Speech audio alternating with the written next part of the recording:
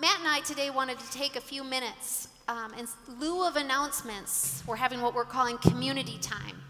Because there was a conversation that we wanted to have, and Matt was going to start. He's fiddling around with this. Okay, you're good. Okay, yeah, good, thanks. good. Okay. Debbie wants to announce that she's pregnant, everybody. Oh, stop. Congratulations to the Manning family. Yeah, isn't that wonderful? Does everyone hear a theme here? Who do you think gets on our team You know what thrown actually I love is that under Christian the bus all the time? was most afraid of Debbie being upset on Tuesday morning. He knew that he'd be met with warm and welcoming hands when it came to me, so that speaks loudly. Friends, thank you for being here tonight. We want to welcome you into the space, and like Debbie said, we are going to bypass our normal announcements just to do a brief community ask and talk about money, which is, that's why you're here, right? Like, that's why people come to church, is you want to hear pastors talking about money and how you can start giving more. That's what we're gonna do. But let me first, just real quick, make it all about me, if you'll allow it. And because here's what happened today, you guys, is that I got up this morning and I was thinking about this moment, and I started going on to Google, and I Googled, how do you make an effective, honest to God, I'm not lying, how do you make an effective fundraising pitch in a short window of time? And I started copying and pasting. I'm not talking about sentences, I'm talking about paragraphs, and then I started saying it out loud, and I was like, wait a second, what am I doing right now? And so let me just skip the script and just be real with you. This is a big weekend for me. Not just because I'm wearing my first sweater of the season, though that's significant in its own right, but also because I hit 7 months of sobriety as of last night. Thank you. Thank you so much. Appreciate it. At some point, you guys, I'm not going to keep talking about it, but we're not there yet. It's a big weekend for me, though, because on the first day of sobriety, I met with my therapist, and I was in tears saying, I'm not going to be able to do this. Like, this sounds like mission impossible. I guess I can conceive of what it would look like, but I don't think I can do this. I can't make it through the day. I'm not going to make it through the week. And she goes, here's what I want you to do for me. I want you to make it through the next 7 hours without drinking.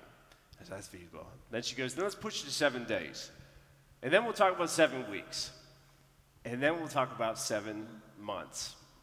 And I thought in that moment that there is no way that was feasible. And yet, would you look at me now, here I am still doing it.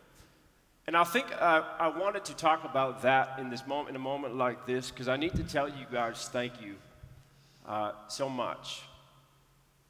I wouldn't be where I am today in general, but sobriety specifically, without the support, the love, the calls, the texts, the reminders that you're in my corner, people who have daily, weekly told me that I am capable of pulling this thing off. I am where I am today because people like you have stood in my corner, and that's not a small thing.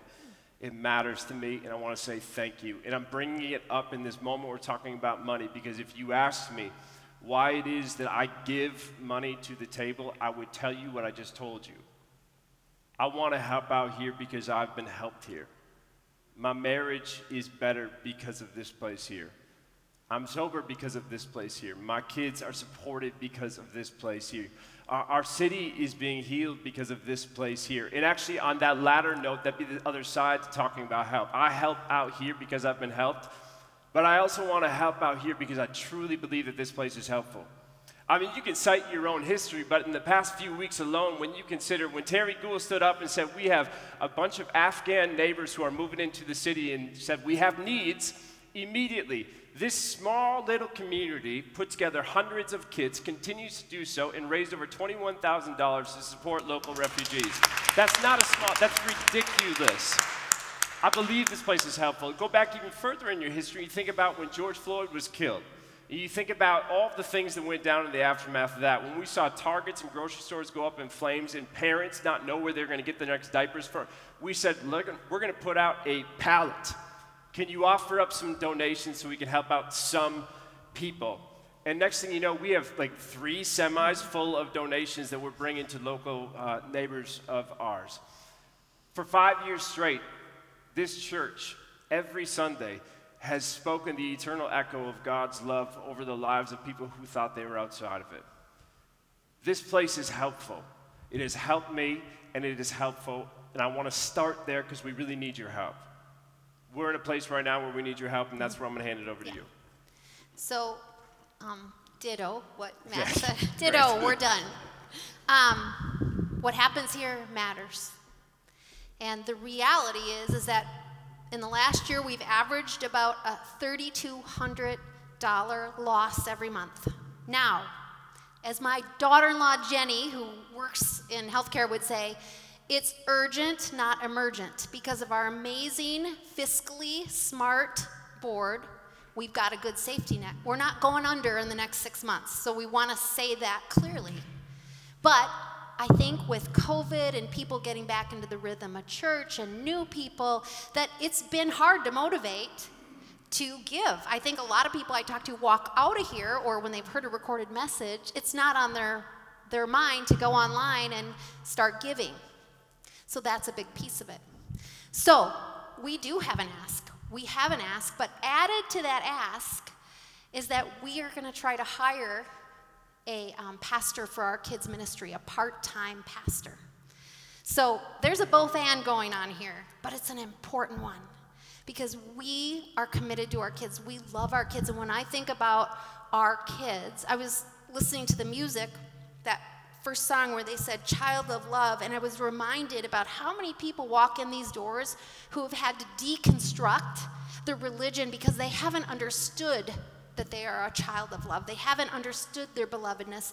And I think this community, our team, we have this passion about our kids wanting to know that they are the beloved children of God, that we want our kids to know Jesus, to be able to practice the ways of Jesus, and to bring the good news out into the world. And they do that in part by watching you all, by the modeling that we do when we love one another and care for one another and serve others. But there's some stats that are really important here. So when we started out, when we left CPC 4 years ago, we had 6 kids in the baby and toddler room, and we had 8 kids in pre-K through kindergarten.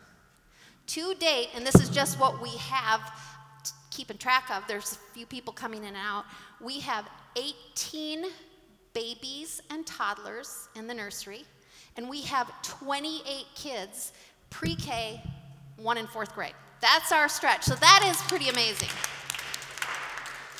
So our hope is that we can add an additional $30,000 to our budget this year for this position because it's really important who takes this position, and we want someone who loves Jesus and loves kids and is passionate and is fun and is going to want kids want to come to church and be part of all this. So here are the ways that you all can help us. And it's a big ask, and we're going to just say that up front. If you're already a recurring giver, if you can up your giving 15%, and that's only if you can. We know that many of you are not in a position to do that, but if you can, we'd be so grateful. If you're not a recurring giver and you're able to be, all you need to do is go online, go under the giving tab, and you can set up a recurring giving. It really helps us with our budget if we can know what that we can count on every single month. And then the third way is a one-time donation. You guys have been so generous in the past with that.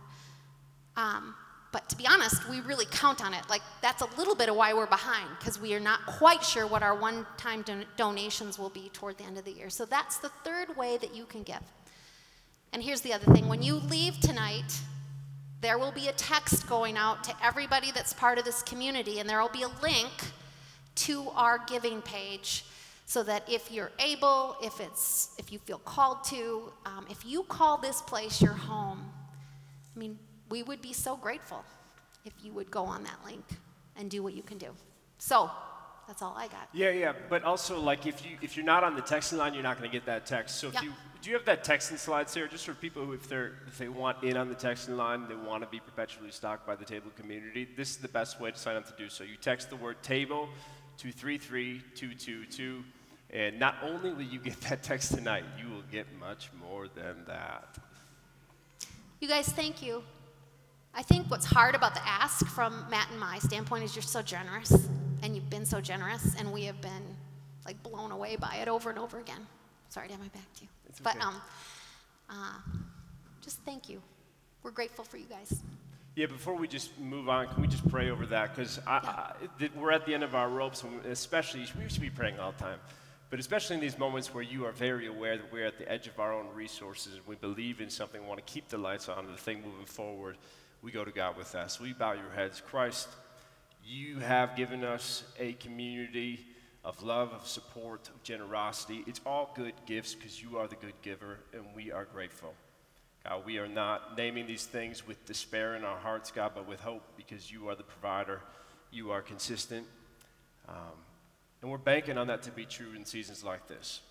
And so, God, be in our hearts as we consider how we do want to love one another and co-create this community together. Expand our vision, expand our imaginations. Give us confidence as we take on these days to come. In Christ's name we pray. Amen. Thank you, guys. I know that can sometimes be a difficult conversation and mildly uncomfortable, especially if you have a history of running into churches where you've been spiritually manipulated into coughing up cash. Trust me. Well, I don't know if I have the authority to apologize on behalf of the whole Big C Church, but we are so sorry for that. For Mark, where's Mark Schmeeds? I just saw that. Is it Gwen Shamlin? Was that the documentary that's on HBO? That's honestly what was in the back of my mind. Don't sound like Gwen Shamlin when you're asking for money. Do not, whatever you do, Matt, don't do that. But I want to be perfectly clear about this right here, is that I don't want you to feel spiritually manipulated to move towards generosity whatsoever. God's love for you is not being restrained until he receives an offering from you. That's not how it works. You are as loved now as you will ever be, regardless of what you do with what you have. And that's obvious, but it should be stated again and again. We are just trying to co-create this community together. And offerings and finances is one of the ways that we do that. We believe in this community. I hope you hear that. We believe in what's happening here. We need churches like the Table to thrive.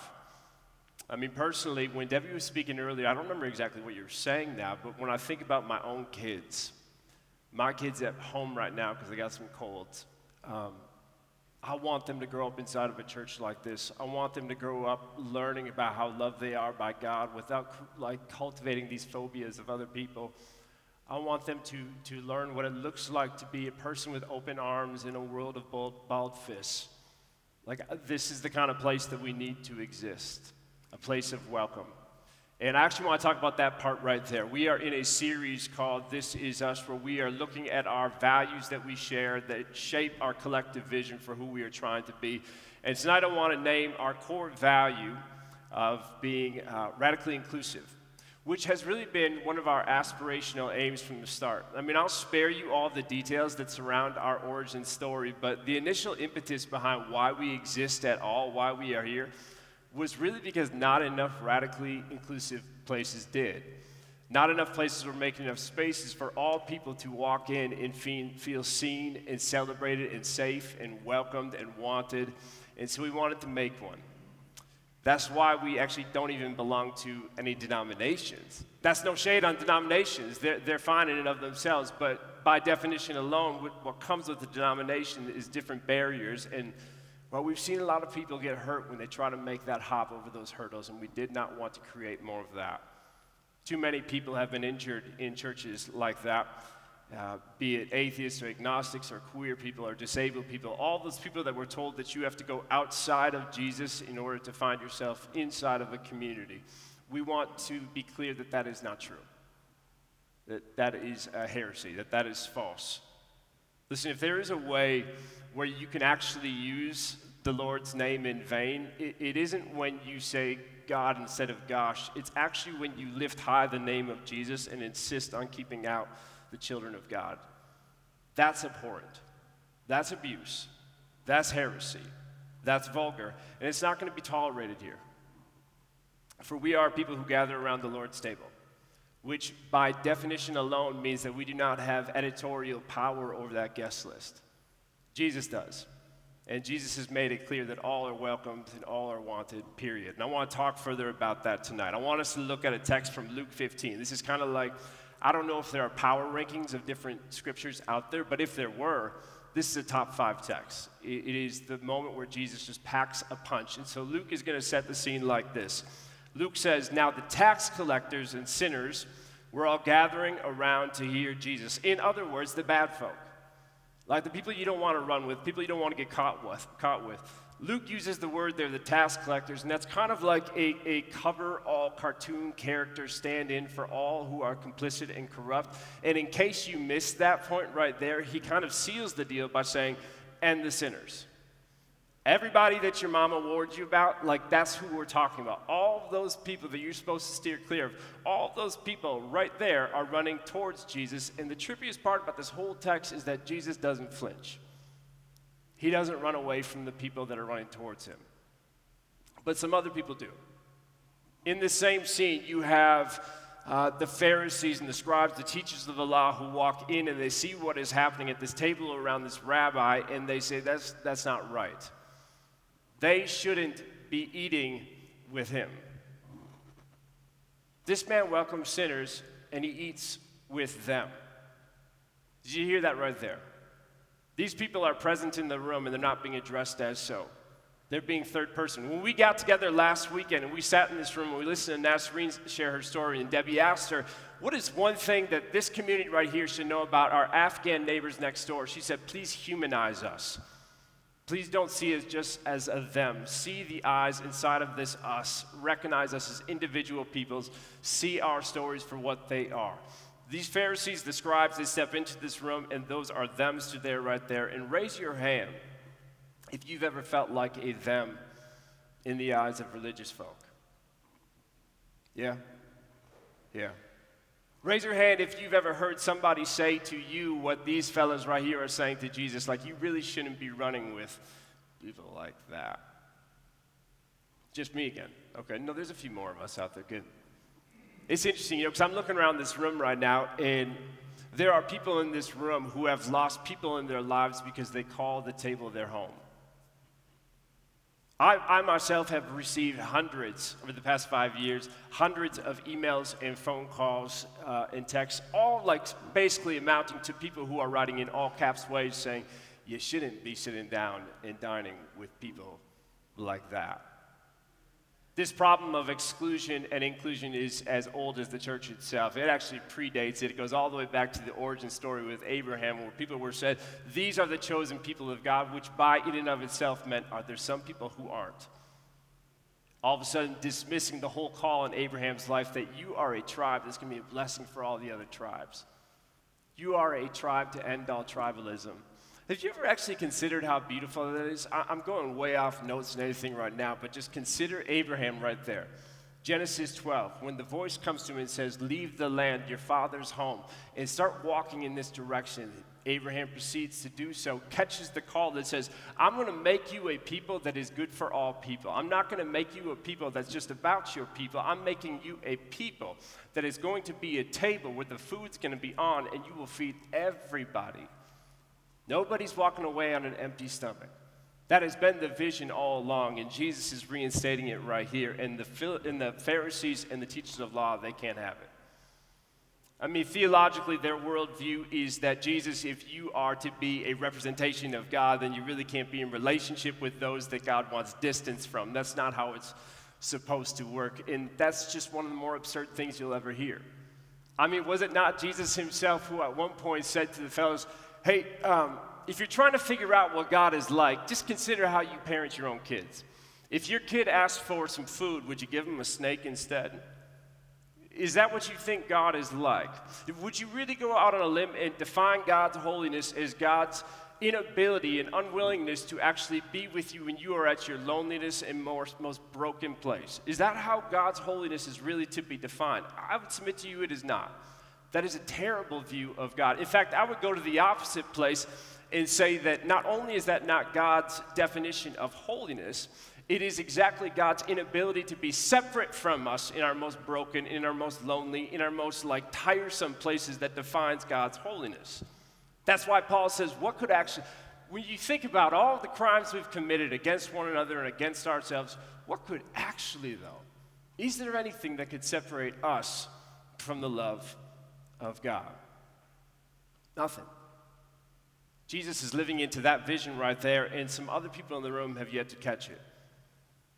And so they start making these accusations at Jesus, and As exhausting and as frustrating and as tiresome as it can be to be told that your fidelity to Christ is an act of infidelity to God, Jesus doesn't ball his fists. He doesn't raise his voice. He doesn't puff out his chest. Instead, he turns to the Pharisees who are standing in the doorway with their creased brows and clenched jaws, and he says, "Do you mind if I tell you a story? Actually, I'd like to tell you 3 if you have the time." And then he proceeds to do so. Jesus says that there once was a man who was a shepherd, and he had 100 sheep. And after a long day of being out at the pasture with all these sheep, the sun went down, and so the sheep came in, and he was gathering them all in the barn. I don't really know how farms work. There's a barn involved with sheep, though, by and large. Yeah, correct. He's gathering them all in the barn, and he does what shepherds are supposed to do. He starts counting them off one by one. And he's going one by one by one by one, but he only gets to 99, and he's sure that he has 100. So he does it again, and he does it again, and he does it again, and he's still stuck on 99. You know, I love the fact that Jesus is very clear. He says it multiple times that when you see him, you see the Father. Because it tells me that when we hear this story, we're not only hearing about the methodology of a shepherd, we're hearing about the mathematics of God's heart. And the heart of the shepherd, the heart of our God, says that I will not be satisfied with a 99% inclusion rate. That's not going to cut it for me. If Joe isn't here, if Melissa is missing, we're not all here. We might have some folk here, but the family is not all here. There are empty chairs, and they belong in this space. Jesus says that despite the rain and the sleet and the snow outside, he, the shepherd, went out looking for the lost sheep, and when the shepherd finds it, he throws it on his shoulders, and he carries it back home in the dark, where upon arrival, he brings out his best wine, and he calls in his closest of friends, and they have a party. And then Jesus says, this is actually what heaven is like. When somebody that was missing is now that somebody that is here, we're going to get loud and celebrate about it, because it's a big deal. People's lives matter. Nobody should be excluded from any particular table, and so when we find the person who was missing before and we bring them back home, we will have a party each and every time, because nobody is to be dismissed. Every story has grounds for celebration. This is what heaven is like. Now, be in this room when the initial story is being told. Jesus is speaking, and the story is going out to one particular group that's standing at the doorway, but there are 2 different listeners. For the people that are at the doorway, the Pharisees, the priests, the scribes, the ones who are coming in with utter contempt and disgust for what they see at the table, they have to be thinking, like, when they hear the story about the shepherd and the sheep, I get it. I get what you're getting after, Jesus. Local rabbi, I understand what you're saying right now. You are saying that those nasty folk all around you, those are the sheep that have ran off into the night, and you are bringing them back home. You're appealing to our reason and our rationale, and I suppose I understand. As long as we're clear that, like, I'm not those sheep. Like, I've never cost God a night of sleep. I've never made God go searching out in the middle of the night in harsh weather conditions for me. I have always been where I was supposed to be. But I'll play along. As long as you can get the runaway sheep to come back to the barn and live like us and act like us 99 who never left the stable, then so be it. We'll go with it. Jesus doesn't really stop, though. He goes into story number 2, and he starts talking about a woman. This woman who has 10 coins, and one of her coins goes missing. Story is pretty brief, but he says that this woman ended up flipping her house upside down, and when she got to the final couch cushion and she flipped it over, there was the coin. And when she pulled it out, she too called her friends, and they all came over, and they also had a huge party. They started to celebrate because the one who was missing has now been found, and every story is worth celebrating. And now you have both listeners in this room who are kind of appropriating the story to fit their own needs, right? You have the Pharisees, the rabbis, the priests, the religious folk who are standing in the doorway going, no, Jesus, we really do get it. You made your point with story number 1. Story number 2 felt a little unnecessary, but it still stands true. And I'm sure the people that Jesus is defending in this moment, who are at the table next to him and by his side, they're probably thinking very similar things. But the beauty of what's happening here is that Jesus is lovingly, compassionately baiting them both. He's bringing them both into believing that the other person is the missing coin. The other person is the lost sheep. That they are the right and they are the wrong. This is the found, those are the lost. But then he gets to story number 3. And Jesus gets to story number 3, and he moves from 100 sheep to 10 coins. And then he says there was a man with 2 sons. I love the movement of this teaching. I love how Jesus is going about this work. He goes from 100 to 10 to let's make it really clear and pragmatic and just leave it at 2. 110, 2 sons. And one day the younger kid comes up to his dad, and on the farm he tells his dad, I don't want to be here anymore. I have no interest in taking on the family business. I want to be gone. I want to leave you. I don't want to be your son. I don't want you to be my dad. I want my inheritance that you are going to give me when you die. I want you to live as if you are dead right now and cough it up. I want the money right now. And the dad gives it to him. And the boy starts to run. And we call him the prodigal son. Prodigal is a word that means wasteful, which I don't know if that definition works here, you know? Because ultimately, if you know the story and you're familiar with it, you know that he eventually does come to himself. Eventually, he does learn things in the far country that he could have never picked up at home. Eventually, he has his rock bottom moment that he could have never reached had he just minded his P's and Q's and stayed at the farm and kept his mouth shut. There are some lessons that you have to learn in the far country that you can't pick up at home. And so not only does Dad allow him to leave, but Dad also finances his trip. And the boy runs until finally he runs out. He reaches what we call in the AA tradition his rock bottom moment. He is in a hog pen, in a place where the pig owners won't even let him eat the pig food. That's how bad it has gotten for him. And yet in that space, at the bottom of all things, in that place that he never dreamed he could be, beyond his worst nightmare, he starts to gather this sense of what is happening beneath him. He starts to smell the flavor of the Imago Dei that is at the core of who he is, and he remembers that I am not slime, I am not a slave, I am a son, I have a home, and this hog pen, it isn't it. And so I'm going to go back home now. The kid comes to himself, and he turns back home. He's got the apology script in his hand. He's going to try to figure out how do I charm my way back into my dad's good graces. And before he can offer up the words that he's recited the whole way home, the dad is out there reaching to him. And he says to Dad, Dad, can I just come and at least bare minimum be a servant? But the dad is wrapping him up in a robe, and he's sliding a ring on his finger, and he says, you have always and only been a son. The dad calls on the people back home and says, bring in the fatted calf. Call in the neighbors next door. I don't care if they did know my kid. They're going to come over here and celebrate because my kid who was gone is now here. He's here. And at this point, it feels redundant, Jesus. I mean, I know we talk all the time about Jesus being a good storyteller, but it feels like at this point he has made his point perfectly clear. And if I'm a Pharisee in that room, that's exactly what I'm thinking. I'm thinking that you already told us the lost person, coin, whatever, sheep, animal, I don't care. The lost thing is now here. It's found. Got it. Noted. Okay, we'll be good. You're appealing to our reason. We can make space for their humanity. We can move on. As long as they fall back in line, we'll play along with your compassion for the lost folks like them. But then Jesus says, can I tell you about the party? Because the craziest thing happened. This dad has this party. The fatted calf is being roasted. But then the dad, he's not exactly on the dance floor.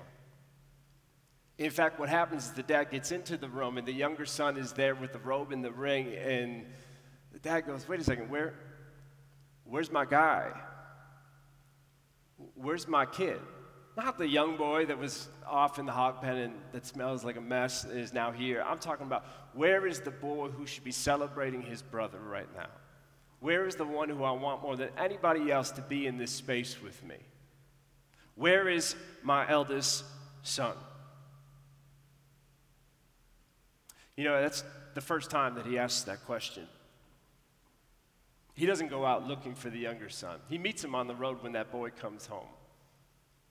But in each of these stories, you've had somebody who's lost something and somebody who's gone searching for something that was lost. And do you know how you know the person the coin or the animal in the story that identifies itself as the lost one.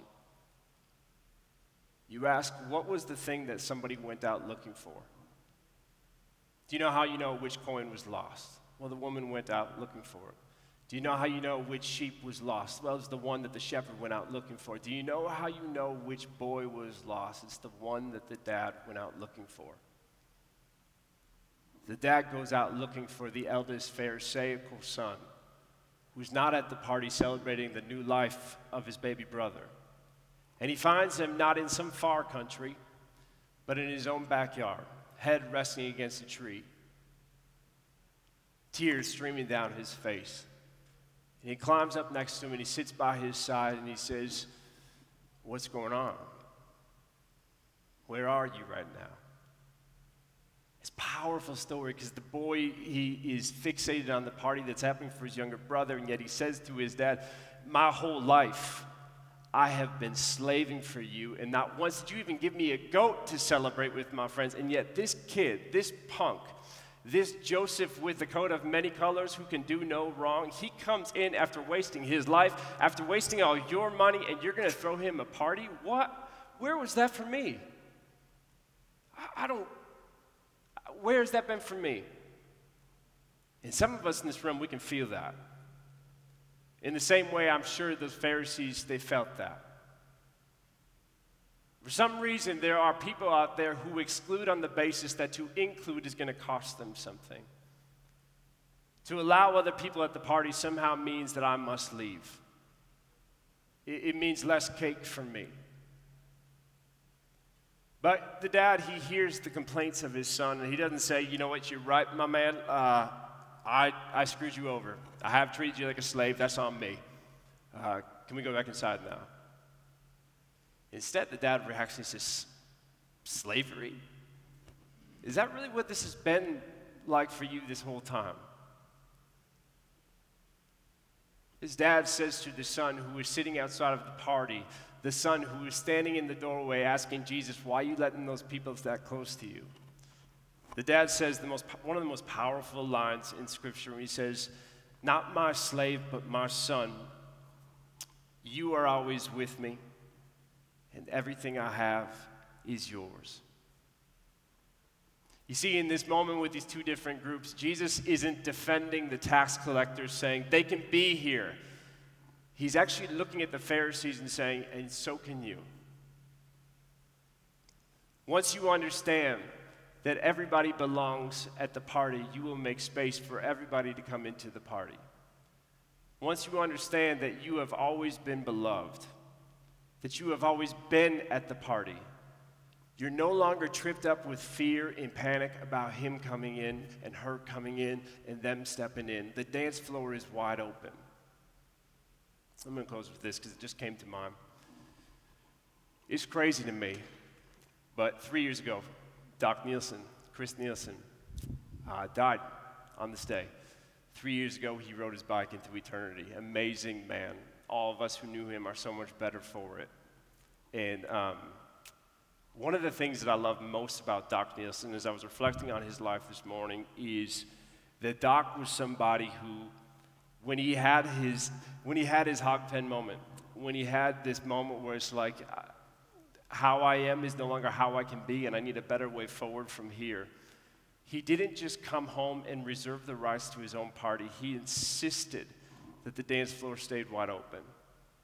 He kept growing more and more open, playing the music louder and louder, celebrating all stories more recklessly and generously, and I hope to God that even if he's not here right now, that is in us who are. That we would be a people who insist, that we don't move, from one fundamentalism to another form of fundamentalism where we exclude those who once excluded us, that we would recognize that we are always at the party. We're always on the dance floor, and we would love nothing more than for other people to join us. That's what it means to be radically inclusive. That's what our aim is here. Will you pray with me? Jesus, you are the one who makes space for all people, God. You are the one who calls each of us beloved. Help us to believe that that's true. Whoever our thems are that are standing in the doorways, God, the people that Like, we probably agree that they're welcome, but don't necessarily want them to be welcome. God, give us softer hearts. Give us convictions that reflect the character of Christ. The open-handed nature of generosity that you are, Jesus, saying everybody belongs, everybody is loved, and so let's throw a party. In Christ's name we pray all of these things. Amen.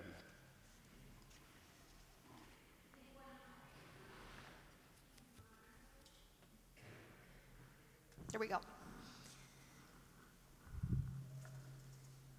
I think one of the things I love most about the rhythm of taking communion together every week is that I'm always reminded that we remind one another that everyone is welcome to the table. It really is this time that we pause and that we know this taking of the bread and the cup is a party that everybody's included in. There's no criteria. We are beloved children of God. And on top of that, and what I love about Matt's message tonight is that we're continually pursued. It doesn't matter where we are in the journey. We are continually pursued. We are always loved, and we always belong. On the night before Jesus died, he took bread, and he broke that bread. And after giving thanks, he said, "This is my body broken for you. Eat this and remember me." He took the cup and he poured wine into the cup and he said, "This is my blood shed for you, the new covenant, for everybody. When you drink from this cup, remember me." And so as you take your little cup, you can open that, and take that bread out and be reminded that you belong. You're included. And hear these words, the body of Christ broken for you. And as you take that cup, be reminded that this party's for you and the blood of Christ shed for you.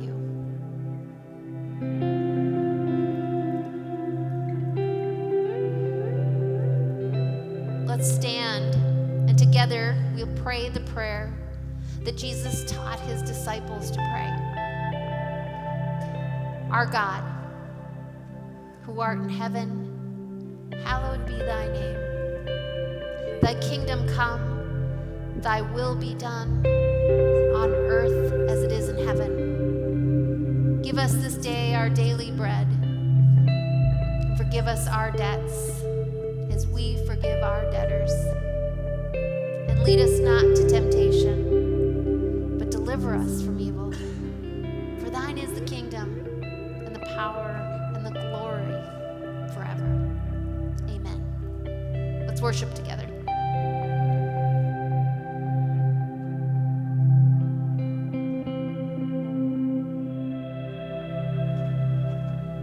Amen. Thank you, guys. I want to give one quick announcement before we leave. Next Sunday night is Halloween at the table. Yay! Which means that we're not going to be meeting at 5 p.m. We will be meeting at 3 p.m. Kids, wear your costumes. Christian will too, so adults, that's open. Also to you. Wow, wow. That felt good. Not the applause I was hoping for. Okay.